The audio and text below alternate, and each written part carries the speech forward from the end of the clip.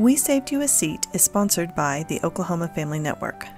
Oklahoma Family Network focuses on supporting families of children and youth with special health care needs and disabilities, as well as families who have children with a mental health or behavioral health diagnosis.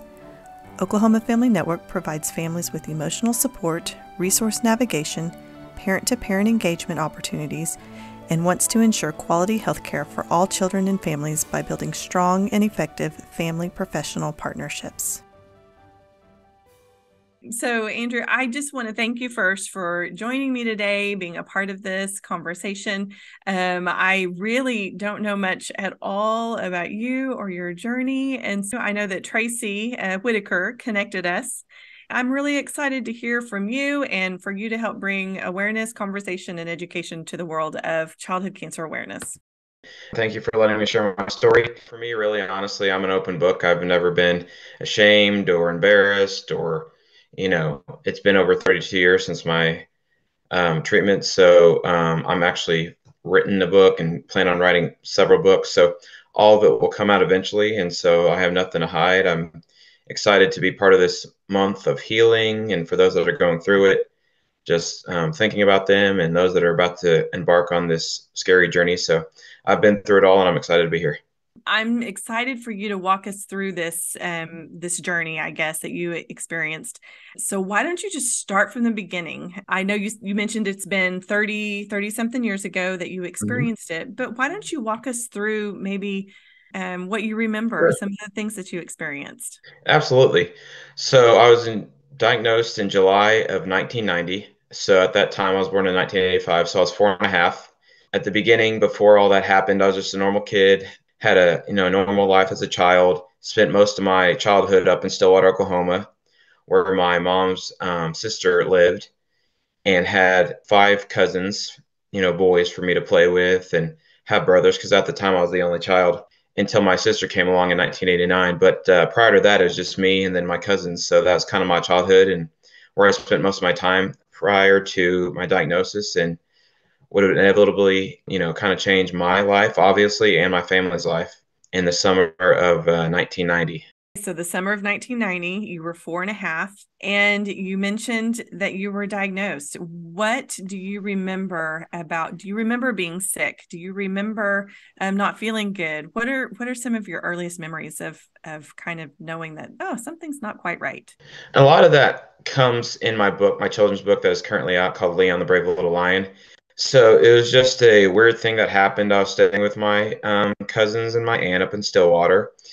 And one day after spending time outside with my cousins, I fell out of a tree when playing with my cousins. Nothing was broken, nothing like that, but obviously just sore, scrapes and bruises like, little kids get. And then I stayed the night with my aunt, and inevitably over the period of the night, I kept feeling worse and worse. The pain got worse and worse. We weren't really sure what was going on at the time. We just thought it might have been a vertebrae or a broken arm or something like that from falling out of the tree. And just, I never been in pain before. So really was just not sure exactly what was going on. The kind of experiences I was having was unknown to me as a kid because I've never been hurt before. So we really didn't know what was going on at first. And then so I was in so much pain. The next morning, my mom drove up from Edmond, Oklahoma, and picked me up in Stillwater, where I was currently staying with my cousins. The entire way, I was in so much pain. I was just, it was unimaginable. And so that went on for about a week. I had swelling in my legs. I had, numbing pain in my legs, swollen to the point where it looked like a tree trunk on a little kid's leg. That went on and off for about 2 weeks, and we really didn't know what was going on. So then after about 2 weeks, the swelling slowed down. We just figured that it was some kind of virus or some kind of injury from me falling out of the tree. Still had no idea what was going on. A week and a half later, it went from one leg that was overly swollen for about 2 weeks to both legs to where I couldn't walk, and that's when the crutches came in. So it ultimately took over both legs, and we were, frightened, scared, really unsure what was going on. It wasn't normal, but we still weren't too worried. So the real something was wrong moment came when I was at swimming lessons. I loved to swim. I was like a little frog in the water, swimming and trying to learn how to swim and have fun. and I just wasn't able to kick. I wasn't able to move my legs. I wasn't able to really do anything. And my mom will kill me for saying this, but she ultimately got mad at me because she thought I was messing around and just not playing around and not taking things seriously and doing what I should for the lessons that she paid for, rightfully so. And so we left the lessons early, and things just progressively got worse and worse. And just, after about 2 weeks of this happening, we just went to my doctor, my pediatrician, who's Dr. Vincent. He's in Oklahoma City, Mike Vincent. He's actually in my children's book, and he's out of Mercy Hospital. And so we went to him, got some blood drawn, and about 3 days later, we got the inevitable life-changing call. Found out that it was leukemia, and ALL was my diagnosis. So ALL, the doctor Mhm. told you that you are, I guess your mom, that you had leukemia. You were 4.5. Do you remember that conversation with the doctor or with your mom, or do you kind of remember that moment of, okay, so what does that mean? So God has given me this insane ability to like remember all my trauma, mainly so I can inspire and bring hope to kids now, going through what I similarly went to. Now, as far as like the overall details, I don't remember every single detail or every single conversation, but I do remembering even before that happening, feeling like this isn't normal. Like this pain is not normal. Obviously, I didn't break anything. I didn't fracture anything from falling out of the tree. So something serious must be happening right now. And ultimately, when told me, they ultimately just told me the best way they could. They say that you have an illness that's in your body that is attacking your red blood cells. So ALL, acute lymphocytic leukemia, ultimately has where your white blood cells are too high and they're not leveled out with your red blood cells, and it takes quite a bit through chemo, through radiation, for them to come back down and level out and work coherently with your red blood cells. I'm just saying that from just the diagnosis itself, but my parents made it much more basic as just like, you're going to be sick for a little while, you're going to be given some medicine, and we're here for you, and things like that. So that's just the pretty much the basic baseline simplicity that they could tell a 4-year-old that he could understand. Now that you've been told that you're not, that, you're going to be sick for a little bit, they're going to give you some medicine. What do you remember about going to the hospital? What do you remember about going and staying there and some of the procedures that you had to go through? Yeah. I love that question because that's actually going to be the next book in the series that I've started. It's Leon's first hospital stay. So it's all the unknown of being in a scary place, outside your comfort zone, outside your home, outside your safety net of protection, of all things are good here. Nothing can happen to me here. I'm at home. Nothing bad can happen when I'm here. So when I go to a place completely foreign, like an island, that I've never been to before, and they're poking me the first night, they're prodding me, they're waking me up every 3 minutes, sticking me with needles, taking blood, checking on me, waking me up. It was frightening. It was extremely uncomfortable, frightening, and scary, and really hard to comprehend exactly what was all going on. But all I knew is what I was in the hospital, and that I was going to be there off and on for quite a while. So all that I knew as a child and all the safety, that I felt in my own home was kind of taken away from me. And I was placed in this place that, even though my family was there and even though the doctors and nurses I knew were there to protect and keep me safe, it wasn't the same. It didn't feel the same. It felt scary. It felt dark. It felt, you know, different. It felt emotionally scarring. Like, why can't I go home? Even though I had my bedding, even though I had my stuffed animals, even though I had everything with me, it's not home. So, I love that you are creating a book series that kind of documents each of these big pieces to this. Tell me, let's go ahead and talk about your book series and kind of what your thoughts are, and trying to put all of that together. yeah. So Leon the Brave Little Lion series was built out my own desire to create something to bring hope, joy, and encouragement to kids and families going what I went through 32 years ago. Really wasn't sure at the time it was going to be a book series. I thought it was going to be a music project because I enjoy producing music and writing music. So I thought it might be to where we meet with kids and families and they share their stories with us and we can turn it into a song. But even though I have the ability to do that, I just don't have that much support as far as allies, resources and stuff to do that. So that kind of fell to the wayside. Although I did write a song for the book that's actually in the book currently, Oh, and neat. it's in every book that is purchased. So they have their own song that they can cling to. It's called Brave Like Me, and it can be accessed at the back of the book through a QR code. Mm. So ultimately, it came down to, well, I wanted to write a autobiography about my experience, kind of a massive, just here's Andrew, here's what he went through, a connective type of story. But then I realized side effects of treatment, adult ADHD doesn't allow me the capacity or attention to sit down and type for 10 hours a day.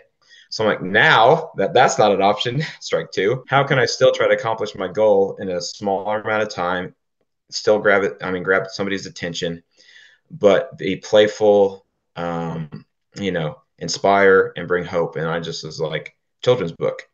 So that's where the inspiration came from. But it's still, after that came to my mind and knew that's the avenue I wanted to go down. Still took a while to get there. So I had to talk to people in my life who have had books done before, who has known people who've done books, publishing companies, media companies, whatnot. And through a mutual friend, come to find out that the person I ended up getting my book done with was a childhood friend's dad who worked for a company called Lionsgate Publishing, Mm. and they actually did the Mercy Moon movie. They did the Jeremy Camp movie. They did all the multimedia production and all that kind of stuff, and they're out of Edmond, Oklahoma. So Wow. it was definitely a God thing and definitely serendipitous that God made that relationship connect, because I had grown up with his kids through youth ministry and going through Life Church and through childhood. So it was just that much sweeter when I found out that he was going to be the one helping me put this together. So tell me about, how long did you spend, how much time did you spend in the hospital? Kind of walk us through a little bit of that treatment in and out of the hospital. To start, obviously, since they had to get to it right away, so it didn't, get any worse. They started chemo right away. I think I remember being in the hospital for the first time over the weekend and then getting to go home. So anytime that your fever was gone, anytime that you've ran your bag of chemo and you've ran your cycle, as they call it, as long as nothing else is pressing at that time, in between staying in the hospital, you would go in for just blood work and things like that. So even though you had cancer, as long as it wasn't, you know, harming you or going any further at that time, you'd go through your cycle and be able to go home. So there were times in between layovers or stayovers that I would get to go home, feel like a normal kid again. I would get to go play baseball. I would get to go be a normal kid, even though life was not normal. I was able to mask it quite a bit by trying to participate in just normal things, spending time with family, being a kid, going to school, and all that kind of stuff, all while this is going on. So the duration of my entire treatment was almost a 6 year period. So from 90 to 93, I was in remission for about 3 days in 93, thinking that we're good to go, getting all excited. And they're like, sorry, came back. So the treatment they had me on for 3 years didn't work. So shortly after that happened, they realized that the chemo that they gave me originally was working, but they needed some kind of support system in order to fully get rid of it. Then we were introduced, and by then I think I was 8 years old, so I was 10 when it was over. So from 5 to 8, I just did chemo, and then shortly after we found out that I relapsed, they also added radiation to that. That's a long time to dedicate your life to treatment. Yeah, not by choice, obviously. I mean, if you're 10 years old, do you remember feeling different or think your life being different than the kids around you? Oh, of course, because a lot of holidays, a lot of missing out on, just everyday recreation with friends, baseball games, tournaments, just a normal childhood really wasn't normal anymore. The hospital was normal. So we learned how to cope and learned how to adjust and to mold ourselves into what we were experiencing through friends that we made at the hospital. They had hospital parties, they had camps that we got to experience. So the hospital did a phenomenal job of, even though that wasn't our home and even though that wasn't a normal thing for a child to go through, they tried to take care of the kids that were there and make that experience as normal as possible, even though it wasn't. And so I really appreciated them for that and giving me some sense of normalcy within the confines of where I was staying, while also trying to have a normal life outside of that as well. So balancing the two really made it difficult, but it also made it sweet and fun because I almost was living two different lives and having two different adventures at once. So in hindsight, at the moment, I probably felt robbed. I probably felt my childhood was taken away from me. But now looking back, I really had a lot of great experiences and a lot of incredible people tried to make me feel at home as much as possible, even in a really dark situation. I love hearing that there were people that surrounded you that really tried to love you and support you and be there for you and create special experiences as a child that you do remember. So, what are Yeah. some of your favorite experiences that you can remember? So it's no longer open, but Camp Watauga back in the 90s was a massive camp out in Watauga, Oklahoma. And they had the most incredible experiences. So they had train rides to where they had fake train robberies happen during the train ride. So they would have people come from the field where the train was on, ride up on horses and act like they're robbing the train. And so I have pictures in a photo album of me with a cowboy who has a bandana over his face and a hat and like a fake bag of money. So Camp Watauga was to me like a Camp Barnabas, which I'm not sure if you know what Camp Barnabas is. I also experienced that. But before Camp Barnabas or before Cabot existed or Cabot was created, similarly, my first Cabot experience in that sense was Camp Watauga. And so we would go and stay for the weekend, and they'd have food. And Danny Cabot was my chaplain, and through the whole thing. And obviously, he has his organization now. But our Camp Cabot was Camp Watauga, and it was incredible. They had massive slip and slides down the hill. They had train rides. They had train robberies.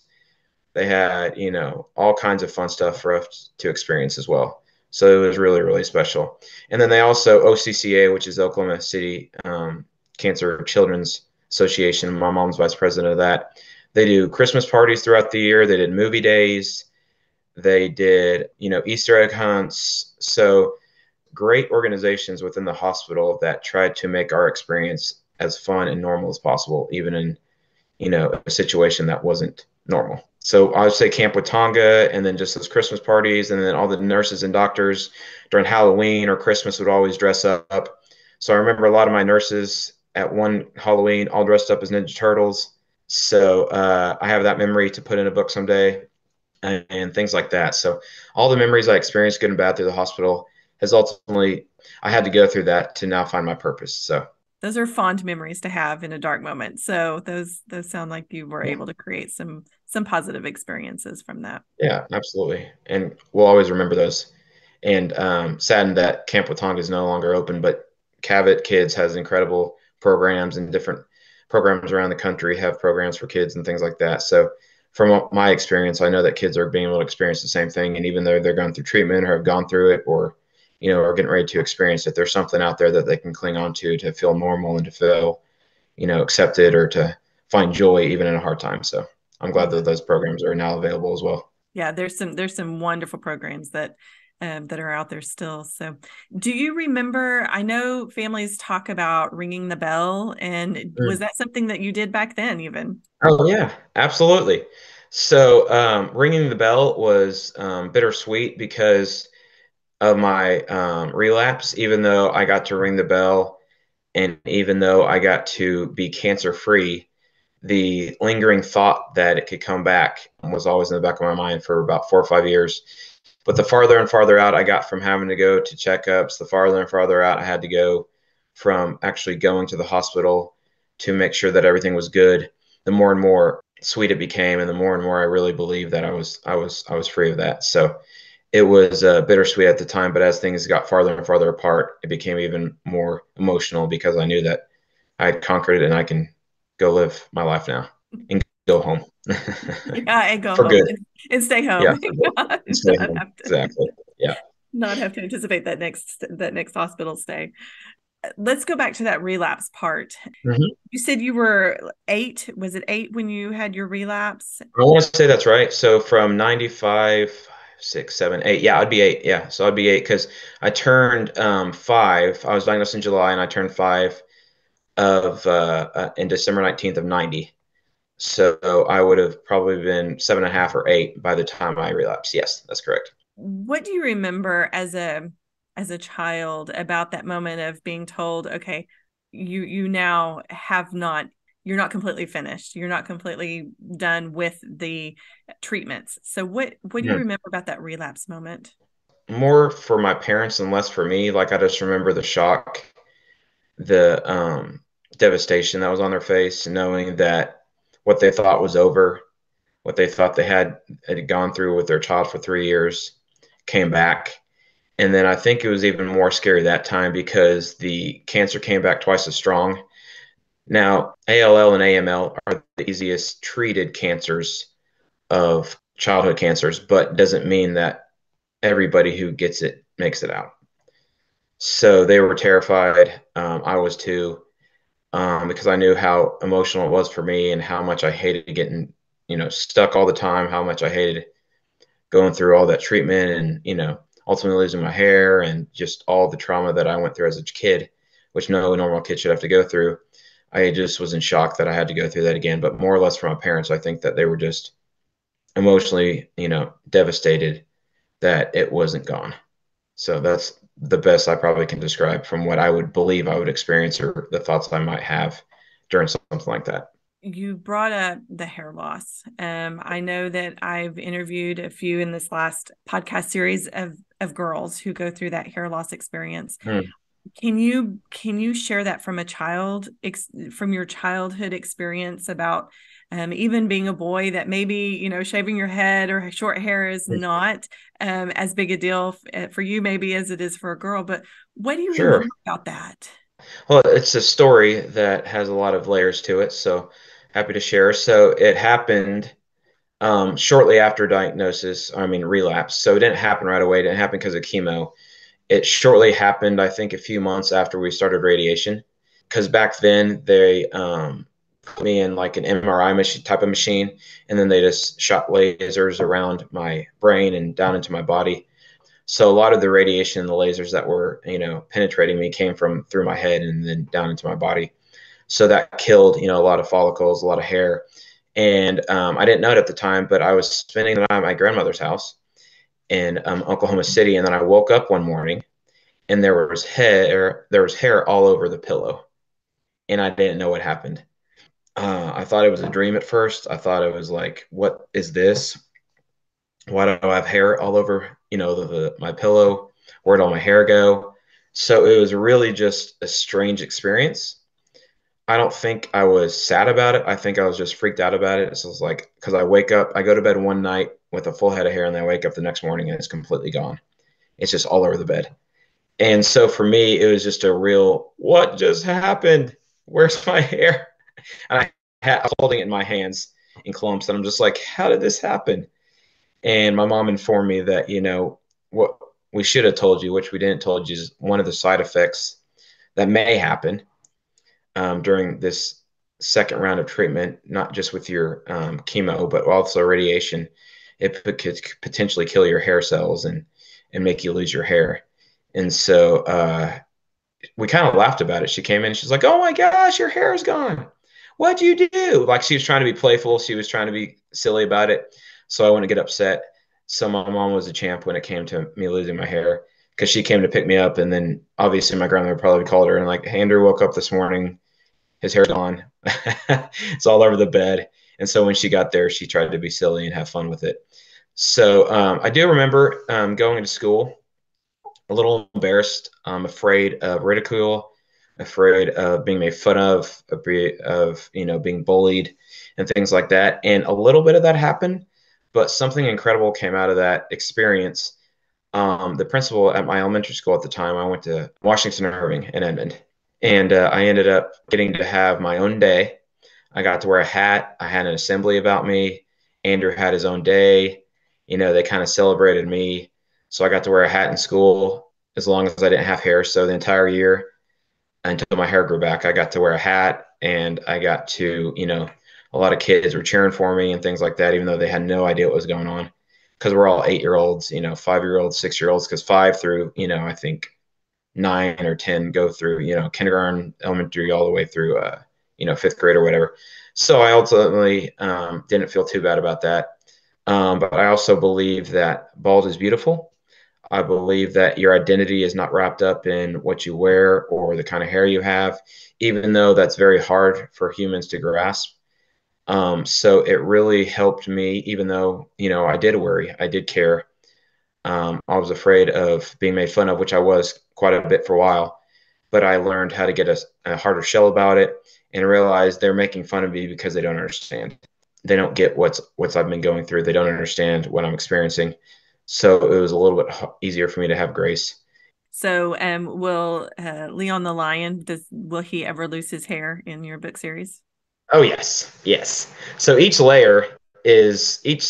part of my story has its own book. So the first book is just called Leon the Brave Little Lion. It's an intro, ultimately about before treatment, just growing up, like I mentioned, in Stillwater, experiencing life with my family, just being a normal kid, building forts, sleepovers, all the fun stuff that kids do. And then, so pre-diagnosis and post-diagnosis, and then just the shock and the experience and the emotion that my family and I have.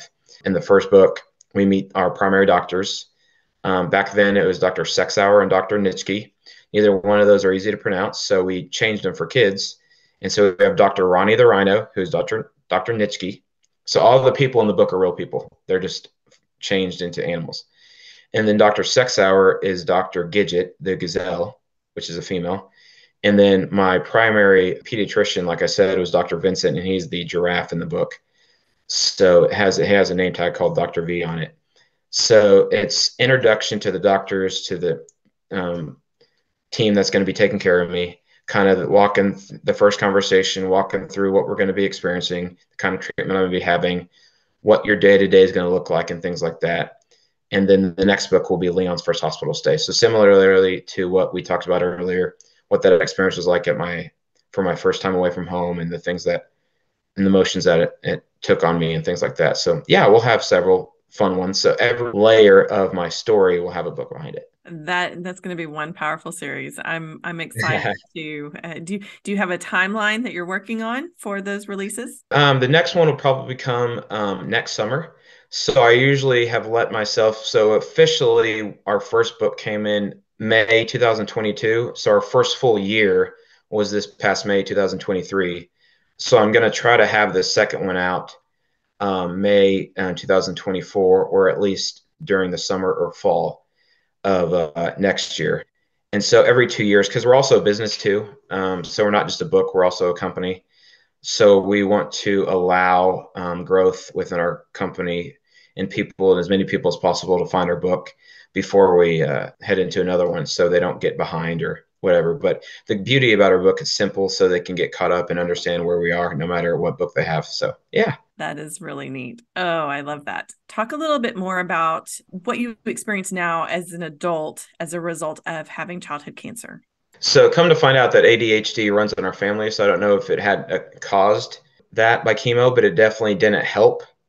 It definitely probably amplified it quite a bit from what I was already experiencing with childhood ADHD and things like that. So the chemo, the radiation probably just makes things ultimately worse. So growing up through chemo, radiation with ADHD, back in the day when Ritalin was still a thing, I was on Ritalin by the time I was probably 6 years old, very small doses, and Concerta or any medicine back then that could help with mood and focus and things like that. So I've always dealt with processing problems, sometimes communication, reading social cues, understanding spatial awareness when it comes to in-person communication, connection, things like that.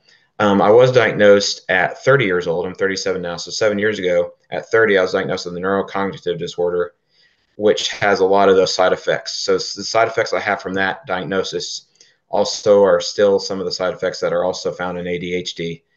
I also deal with, compulsive obsessive disorders sometimes. If it's excessive purchases, buying things even when I don't need them, or just being fixated on one thing. Hyperfixation is one of the main things that ADHD people deal with. Low dopamine sometimes and things like that. So focus, obviously. So a lot of that has always been in my life, but as I've grown older and as I've learned how to cope and work through those situations, I've learned tricks and put tools in place that help me better recognize those things when they're happening. even though a lot of that won't ever be gone, I can manage it a lot better. And even though I deal with a lot of stuff, I'm still able to do what I want to do. And it feels comforting knowing that regardless of what cancer tried to take from me, it also gave me my purpose, God's plan for me.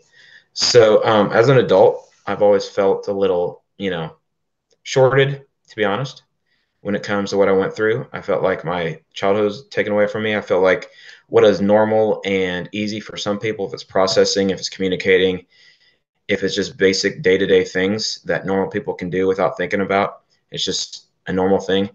I deal with a lot harder. But even though that may become a problem short term, or a lapse or a situation short term, then I know that I can eventually overcome that through hard work, even though it may take longer than it may take other people. I try not to let it affect my attitude or who I am.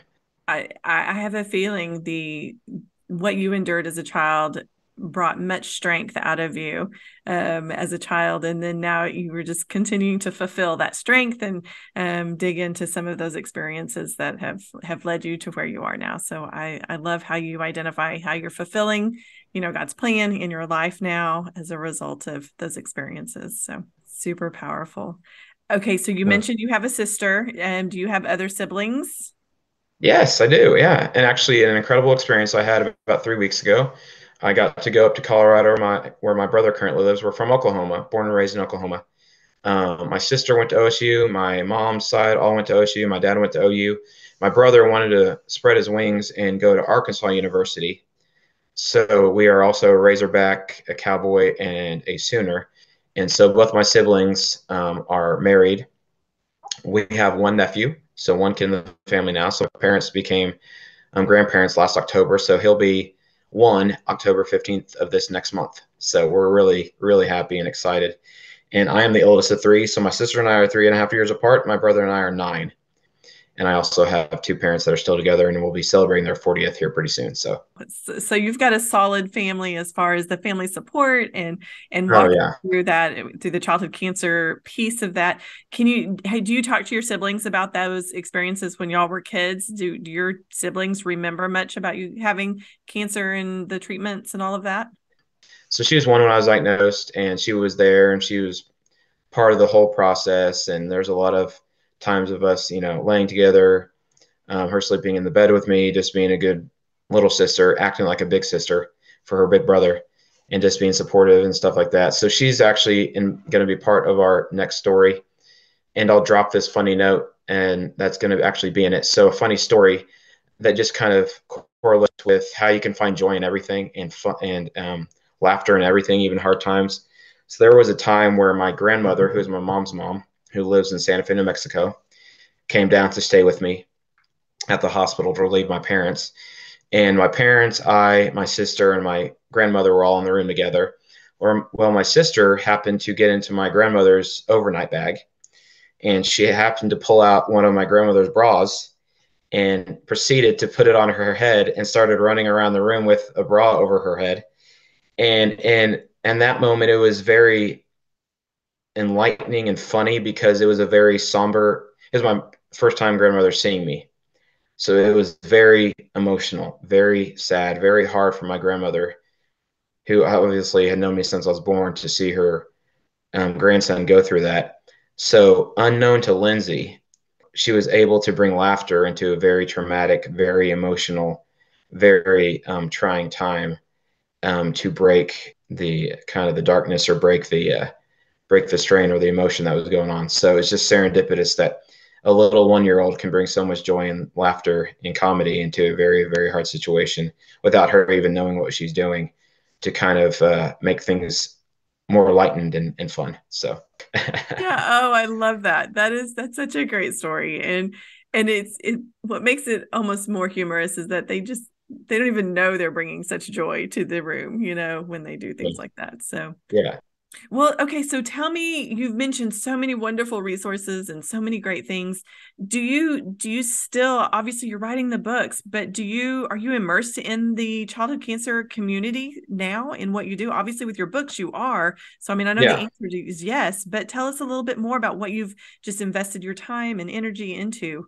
So with our book, the mission from the beginning is to get as many books in the hands as kids at Children's Hospital as possible across the United States, starting with our local Children's Hospital. So we are immersed and connected with the OK Kids Corral. They're one of our major distribution places. So what we ultimately do from a business standpoint in an LLC, which is lyonthebrave.com, we ultimately partner with local businesses that can buy books in bulk if it's a monthly donation or if it's a bulk purchase. And any book and every book that they buy, we do a personalized sticker of their company logo and information in every book. So when we go hand them to kids at the OK Kids Corral or the St. Francis Children's Hospital, which we're currently in as well, or Children's Hospital directly, or other outlining locations and places like nonprofits that are connected to kids at Children's Hospital, any of our distribution resource places try to get as many books into the hands of those kids as possible. So we do that through partnerships with local companies. And so ultimately what they do is when they buy a book, it's then going to be donated and distributed to kids at children's hospitals and facilities like the OK Kids Corral, directly Children's Hospital, and other places like that directly. And we'll deliver those books on their behalf. We also give them, exposure marketing on all of our social platforms. We have a fan page called Lyon the Brave Little Lion where they can find out more about us. We'll go to their place of business if they're not too busy. We'll shoot video with them and their employees. We'll take some pictures and then we'll post their partnership with us. So that's the way we give back to those companies and businesses. And then we also invite them in to our communities that we're connected to. So we are involved with the Cabot Kids organization. We give 10% of every book bought goes to the Cabot Kids. In every book, their logo, their information is in there. So when people buy a book, they're not only buying a book to be donated, they're also buying a book that financials will be going towards a great nonprofit organization that we believe in and we support, and that is our main cause. So we are involved with the Cabot Kids Foundation. I've been involved with OCCA since I was little, helping my mom at the Christmas parties. We're involved in a lot more nonprofits. The Dream Center, which is a church out of Oklahoma City near Crossroads, they do phenomenal community work for the community. If it's, helping with finances, if it's helping with home repairs, if it's education, if it's a community center, if it's just serving the community down there in general. Any organization or nonprofit that has an event that gives or raises funds for something, and they also let us come and sell books at that event, every book we sell, we'll give $5 to the organization or group or function they're raising funds for, kind of a match thing. So as a company, we provide a lot for local businesses, but ultimately our goal is to get as many books in the hands of kids in children's hospitals as possible without them paying a single cent. And that's where those partnerships come in. I love that. So powerful and such an encouraging thing for the children and the families, just to know that there's others out there who have been through this, who this book is not a fictional in a stance of that it hasn't happened. This is something that Right. someone has lived, and this is something that someone has experienced. Absolutely. Oh, I love what you do. I love everything about it. This was absolutely fantastic. I cannot believe that. I mean, do you hear this all the time? You look so good. You would never know you had childhood cancer. Yeah. I really feel like I'm not masking our conversation. I'm transparent, but also I think God has just given me the fragility and the ability to let the past stay in the past. And he's strengthened me emotionally, spiritually, physically, relationally, to where unless you asked, or unless the question came up, then you would never know. So I find that as a blessing as well. But I'm never afraid to share my story if asked or anything like that. But well, thank you. What a great story of hope, a story of strength for families to hear and know that something you experienced at 4.5 years old, now has brought you, would you say you're 30? I'm telling you now. 37. 37. Yeah, 37. Yeah. I mean, so nothing to be shy about as far as, what, I have a great life as a survivor of childhood cancer. So that is fantastic. Right. Yeah. Well, thank you so much. Thank you for letting me share my story. And we're here with you. Thank you. God bless. Thank you for listening to this episode of We Saved You a Seat.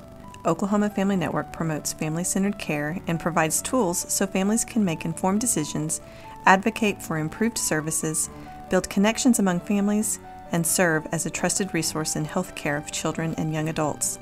If you would like to become a supporting family or get in touch with another family, please contact Oklahoma Family Network at oklahomafamilynetwork.org or by calling 405-271-5072.